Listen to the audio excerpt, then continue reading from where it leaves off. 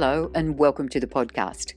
I'm Jan Orman, and I'd like to start by acknowledging the traditional custodians of the lands on which we meet today. I'm a GP with a special interest in mental health, and I host a series of webinars for Black Dog Institute's arm of the E-Mental Health in Practice project. In webinar 40, we turned the spotlight on ourselves as practitioners and looked at how we're doing and what we need to do to look after our own well-being in these difficult times. Our self-care message was triggered by COVID, of course, but it extends beyond the pandemic. We hope there's something in this conversation that you'll find helpful. With me today I have Jessica Strudwick, who is a psychologist and researcher in the workplace mental health team at Black Dog Institute, where she's involved in a range of projects investigating the mental health and well-being of healthcare professionals. I also have as a guest Dr. Carol Newell, who is a clinical psychologist and part of my team. That's the professional education team at the Black Dog Institute. She's got a PhD in behavioural neuroscience, a special interest in anxiety and depression in children and adults, and having left academia recently, she's now in private practice in northern Sydney. And to complete the team, I have Dr. Jocelyn Lowinger, a medical graduate and former GP who has an MSc in coaching psychology, and she currently works coaching members of the medical profession in terms of their career choices and personal development. Jocelyn began the conversation by telling us about a rather relevant book she'd come upon recently called The Psychiatry of Pandemics. There's a book that was posted in one of the medical Facebook groups right at the beginning of the pandemic, and it was very prescient of the authors. They published it in 2019, and it's got 12 chapters that runs right from the history of pandemics such as the plague, Ebola, swine flu, that we, in more recent years, and highlights the fact that mental health conditions is a feature of every pandemic. So it's almost inherent part of the pandemic. We've been seeing these mental health issues right across the community. What struck me was that it's pretty textbook. It's a textbook response and in terms of the public health response, and it's a textbook response in terms of the mental health responses and all the financial impacts. It seems to be that this is what happens to the world in pandemics. We polled our health professional audience and found that they agreed that the biggest impacts for them personally had been social, followed closely by professional and financial. This, I guess, is not unlike the rest of the population. On the 22nd of April, the COVID Monitor Project released the results of a poll of 2,297 Australians. It showed that in the month from mid-March to mid-April, twice as many Australians were reporting poor mental health than in the previous month, and 3 times as many were reporting frequent feelings of despair. Although there was no current data for this pandemic available at the time of the webinar, Jess was able to tell us what her team's research was saying about the impact of past pandemics on health professionals. How likely is it, Jess, that health professionals will experience adverse mental health consequences of the pandemic? Are we going to be worse off than people in the general population? I would say so, but it would vary with the degree of exposure. We've reviewed and meta-analysed the literature from past pandemics, as well as some early data from the current COVID-19 pandemic. We looked at studies that investigated mental health outcomes in healthcare workers. So healthcare workers here typically include nurses, doctors and hospital admin staff, so more hospital-based. And so here our search identified 67 articles that looked at the mental health of over 55,000 healthcare workers spanning across 12 different countries and in relation to 5 different pandemics. And so when we pull all the data available from these studies, we found that up to 49.5% of healthcare workers reported significant psychological distress during that acute pandemic period. And then when we look at the data that's available for longer term outcomes, so that involves 6 to 36 months after the resolution of a pandemic, we see that 11.7%, or around that 1 in 10 mark, are reporting symptoms that would indicate PTSD. What constituted that 50% of acute reactions? Yep, so typically that's measured through measures like the General Health Questionnaire or the DAS, so things like that. So there is an element of anxiety and stress in there, but also sort of generalised depression, feelings of hopelessness, those sort of things. What about substances? Not many studies looked at substance use in relation to pandemics. There was only one that we identified, and they found quite a low rate of substance use at 6%. However, that study also collected data 3 years after the resolution of the SARS pandemic, and it was shown that healthcare workers who reported more post-traumatic stress-like symptoms also reported more alcohol use symptoms. I asked Carol and Jocelyn how all this was playing out in their clinical practices. I think, when you choose to be in a caring profession, we have a real chance of being burnt out because, even when we're feeling quite stressed in that same situation with COVID-19, those in Australia, that real pivot into telehealth and Medicare issues as well, we were also feeling really stressed, but, we would often prioritize our clients first. And, it's really hard to take that day off to, say, look, I need to take some time to take care of myself because we always want to put them first. I think that we are going to be in danger of burnout, if not now, then very soon as people emerge from restrictions and they're starting to come in for mental health support. Yeah.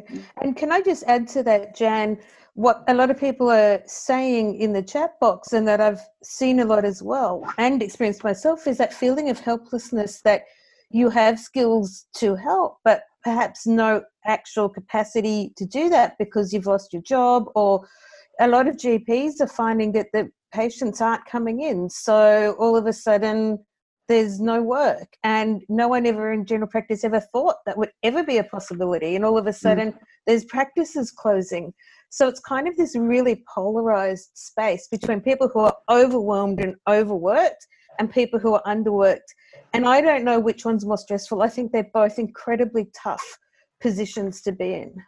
Jess is in an excellent position to tell us what the research says about preventing mental health problems in health professionals under these difficult circumstances. So our review identified a range of factors that are protective against mental ill health. So these include supportive and flexible work environments, provision of breaks and reasonable shift arrangements, time off if it's required, and also adequate training and confidence in infection control measures, which is of course facilitated by provision of good quality personal protective equipment.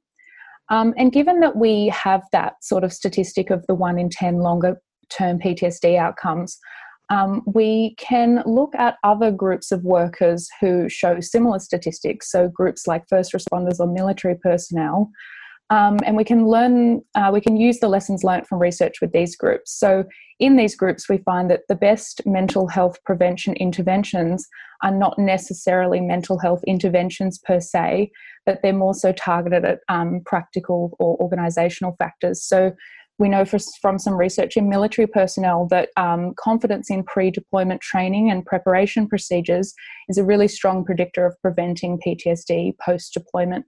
So in applying that to healthcare workers, prevention's targeted at by providing training, support and personal protective equipment is of the utmost importance here.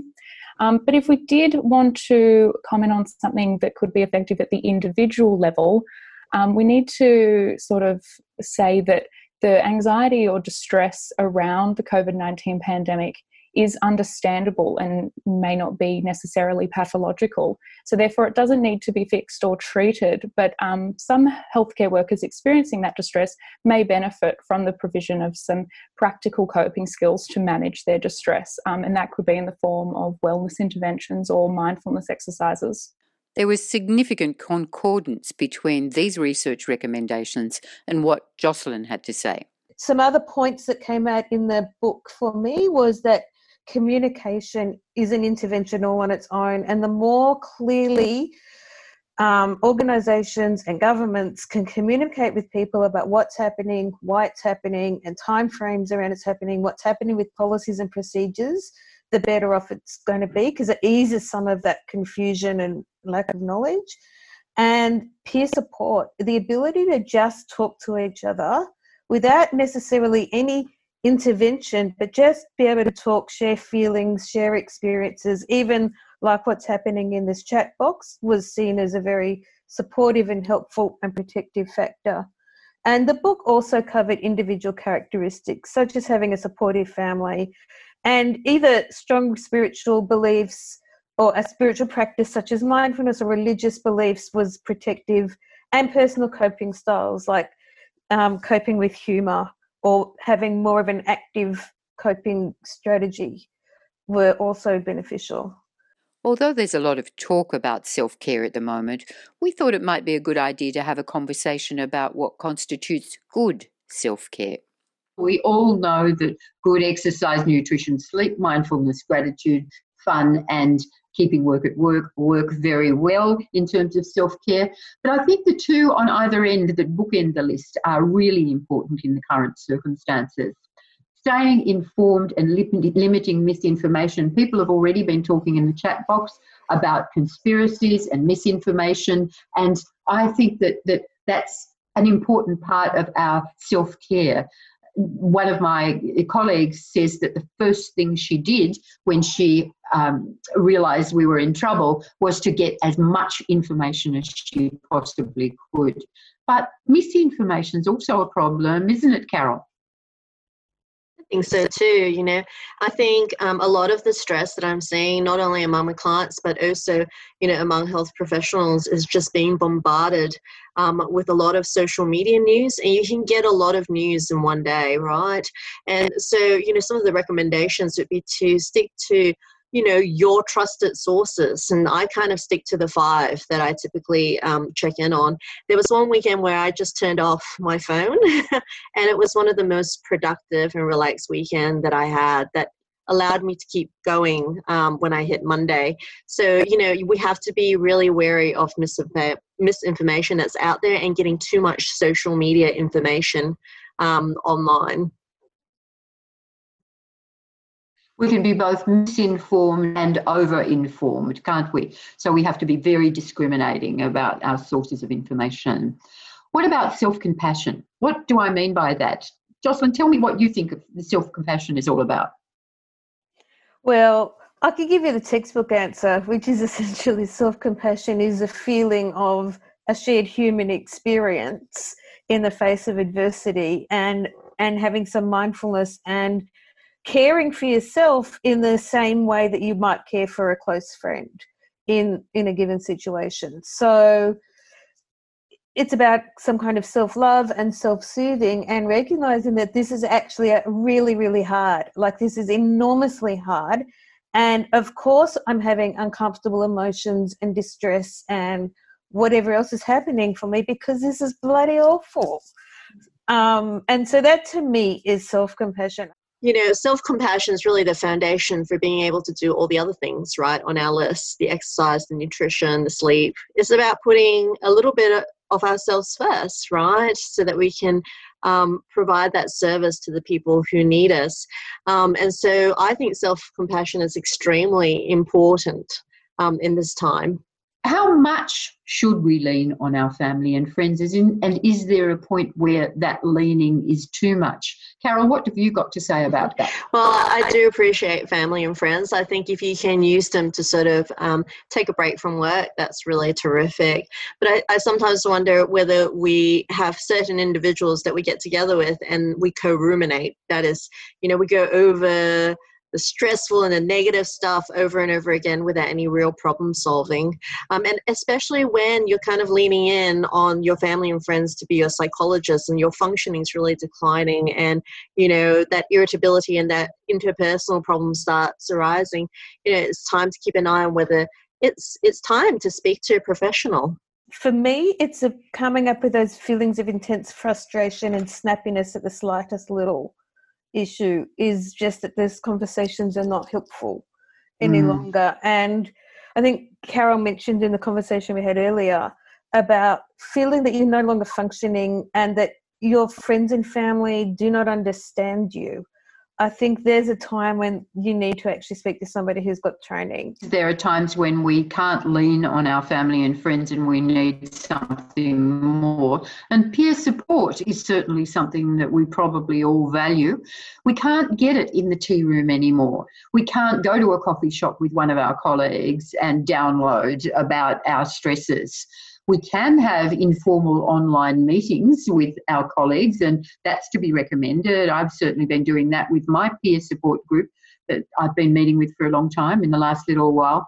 And you can also engage in formal peer support if you wish. I'm running a peer support group for GPs through the MPRAC project at the moment, and we're hoping to have more support groups like that. We're going to start one for a multidisciplinary group, and if there's enough interest, we'll be doing more of that as time goes by. Silent groups appeal to some people, and the other place for at the moment that I'd like to talk about, and we'll talk about it in detail in a minute, is Hand in Hand, who run peer support groups. I think that talking to people in groups in a facilitated safe space is enormously helpful. At some point, some of us are going to need professional help. So how do we know if we need professional help? Jocelyn, is this a silly question to ask an audience of mostly mental health professionals, but certainly all are health professionals? Is it a silly question? Do we always know? Well, actually, my personal opinion is it's an awesome question. And my confession is, yes, I work with doctors. I've been talking with lots and lots of doctors. And then it occurred to me one day that actually, why haven't I spoken to my own GP? So that day I made an appointment and said, I think I need to check in with you about me because I'm helping all these other people, but there's no point if I'm unsupported in doing that. So, yeah, I think we all need to be reflective and asking ourselves, honestly, how am I coping? What's going on for me? And, you know, is this realistically a good time for me to be seeking professional help? I think is really useful. So I'd like to recommend the online clinic that Black Dog Institute have. It's a free service. You can use it anonymously. Everyone's anonymous. And what it does is provides to the entire community, not just health professionals, the opportunity to do a suite of online instruments, psychological instruments, to help determine whether the user actually is just experiencing what's normal for now, or whether they have levels of stress, anxiety, depression, alcohol consumption, hypomania, whatever, that warrant professional intervention. So that's an excellent resource to know about. The online clinic is available to everyone. And it's certainly something that might be useful for health professionals to use in determining whether they need to seek some professional help.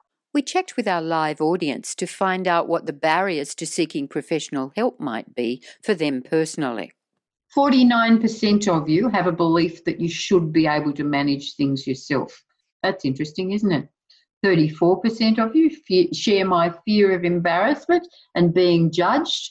And there's an even spread across all the other things. Let's go down and look at fear of mandatory reporting. 18% of you are afraid of mandatory reporting and 13% concerned about triggering psychologically labelled Medicare item numbers. Lots and lots of barriers that stop us from seeking help. You know, we really need to lead by example and model self-care and be able to seek our own professional help and support, because I think it's very different knowing how to do it ourselves and having somebody who is advocating for our health, having to answer to a psychologist, you know, have I been doing my homework, you know, that session. So I think it's really, really important to seek that support. And not only that, there's such a benefit to watching another professional work. You know, we don't really get much of a chance after we leave uni to actually watch somebody else in our profession work, you know, and see their practices. So I think it's a double benefit. We get somebody taking care and helping us with our well-being, but also we get to see another psych or another GP work in this field. It's fantastic. Can I recommend that if you feel that you need help, that one of the best places to go is your GP? Now, I may be slightly biased with that recommendation, but don't forget that many GPs are interested in and able to help you with your stressors, even if you do happen to be a health practitioner yourself. You also might like to go refer yourself to a private psychologist or allied mental health provider. This is a possibility too. But I want to ask you, Carol, whether you feel that talking to your supervisor or coach is an appropriate thing to do when you as a health practitioner are feeling distressed, personally distressed. I think that's a really fine line. So when I'm supervising students, either in research or clinical, I'm very careful to sort of draw a line. I'm there to provide, mentoring in terms of that work-life balance, and happy to discuss some of the stress they're feeling around the project or around a particular client case, or just generally the workload. And stress, of course, is not, a mental health disorder. But once I start to see this functioning that's really declining and it's veering to things like depression and anxiety, I want them to be able to seek their own psychologists, because they're going to get that treatment intervention framework, which I don't want to deliver as a supervisor. I'm really there to mentor them in terms of their career progression or the current project that I'm working on. So I think there's that really, really fine line that we don't want to cross. In psychology anyway, for me, from a supervisor to then becoming someone's clinical psychologist, which is actually a whole other framework, right, in terms of that relationship. As a coach, I have specific things that I work with people about, and coaching can be therapeutic, but its intention is not therapy. So when I see people, I've had some clients with emerging eating disorders or, even prodromal, worried about prodromes to psychotic episodes. So when I see anything that's raising red flags for me, I refer back to GPs and back to psychology, because it's not my role to be doing therapy. So very similar to Carol. We talked about the value of employee assistant programs, personal support provided by the indemnity insurers, and about the peer support offered by the Hand in Hand network. Dr. Tani Brightson is the founder of the Hand in Hand Peer Support Network.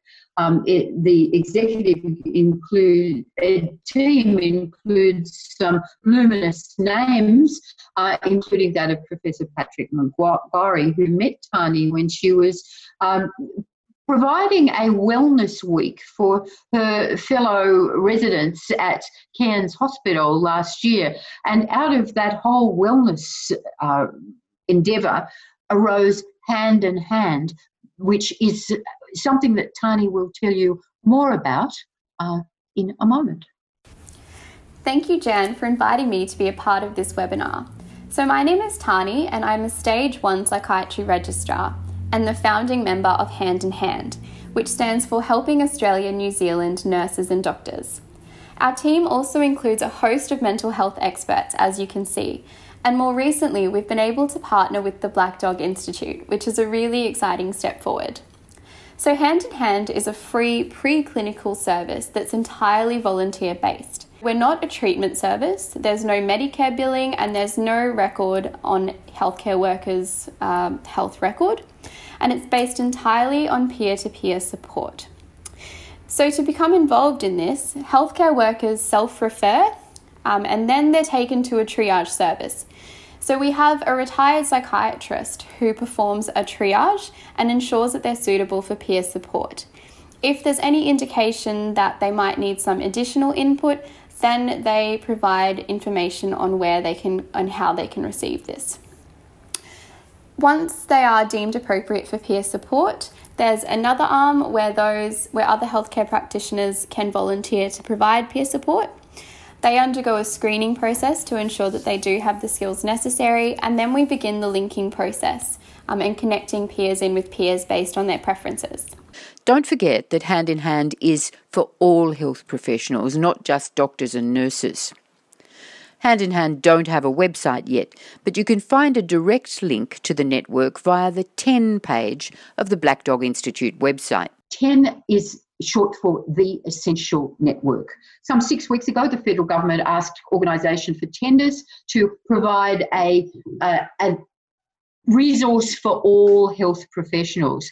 10 provides direct links to a variety of resources specifically designed to support people during COVID-19. It also provides links to the Black Dog Institute's online clinic that we discussed earlier, to peer support via Hand in Hand, to online treatment via This Way Up, to face-to-face treatment via the Royal Australian and New Zealand College of Psychiatrists, and to emergency helplines. As 10 evolves, more services will be added. The really good news is that on or before June the 1st, the 10 app will be launched, providing health professionals with links to a comprehensive range of services via their smartphones.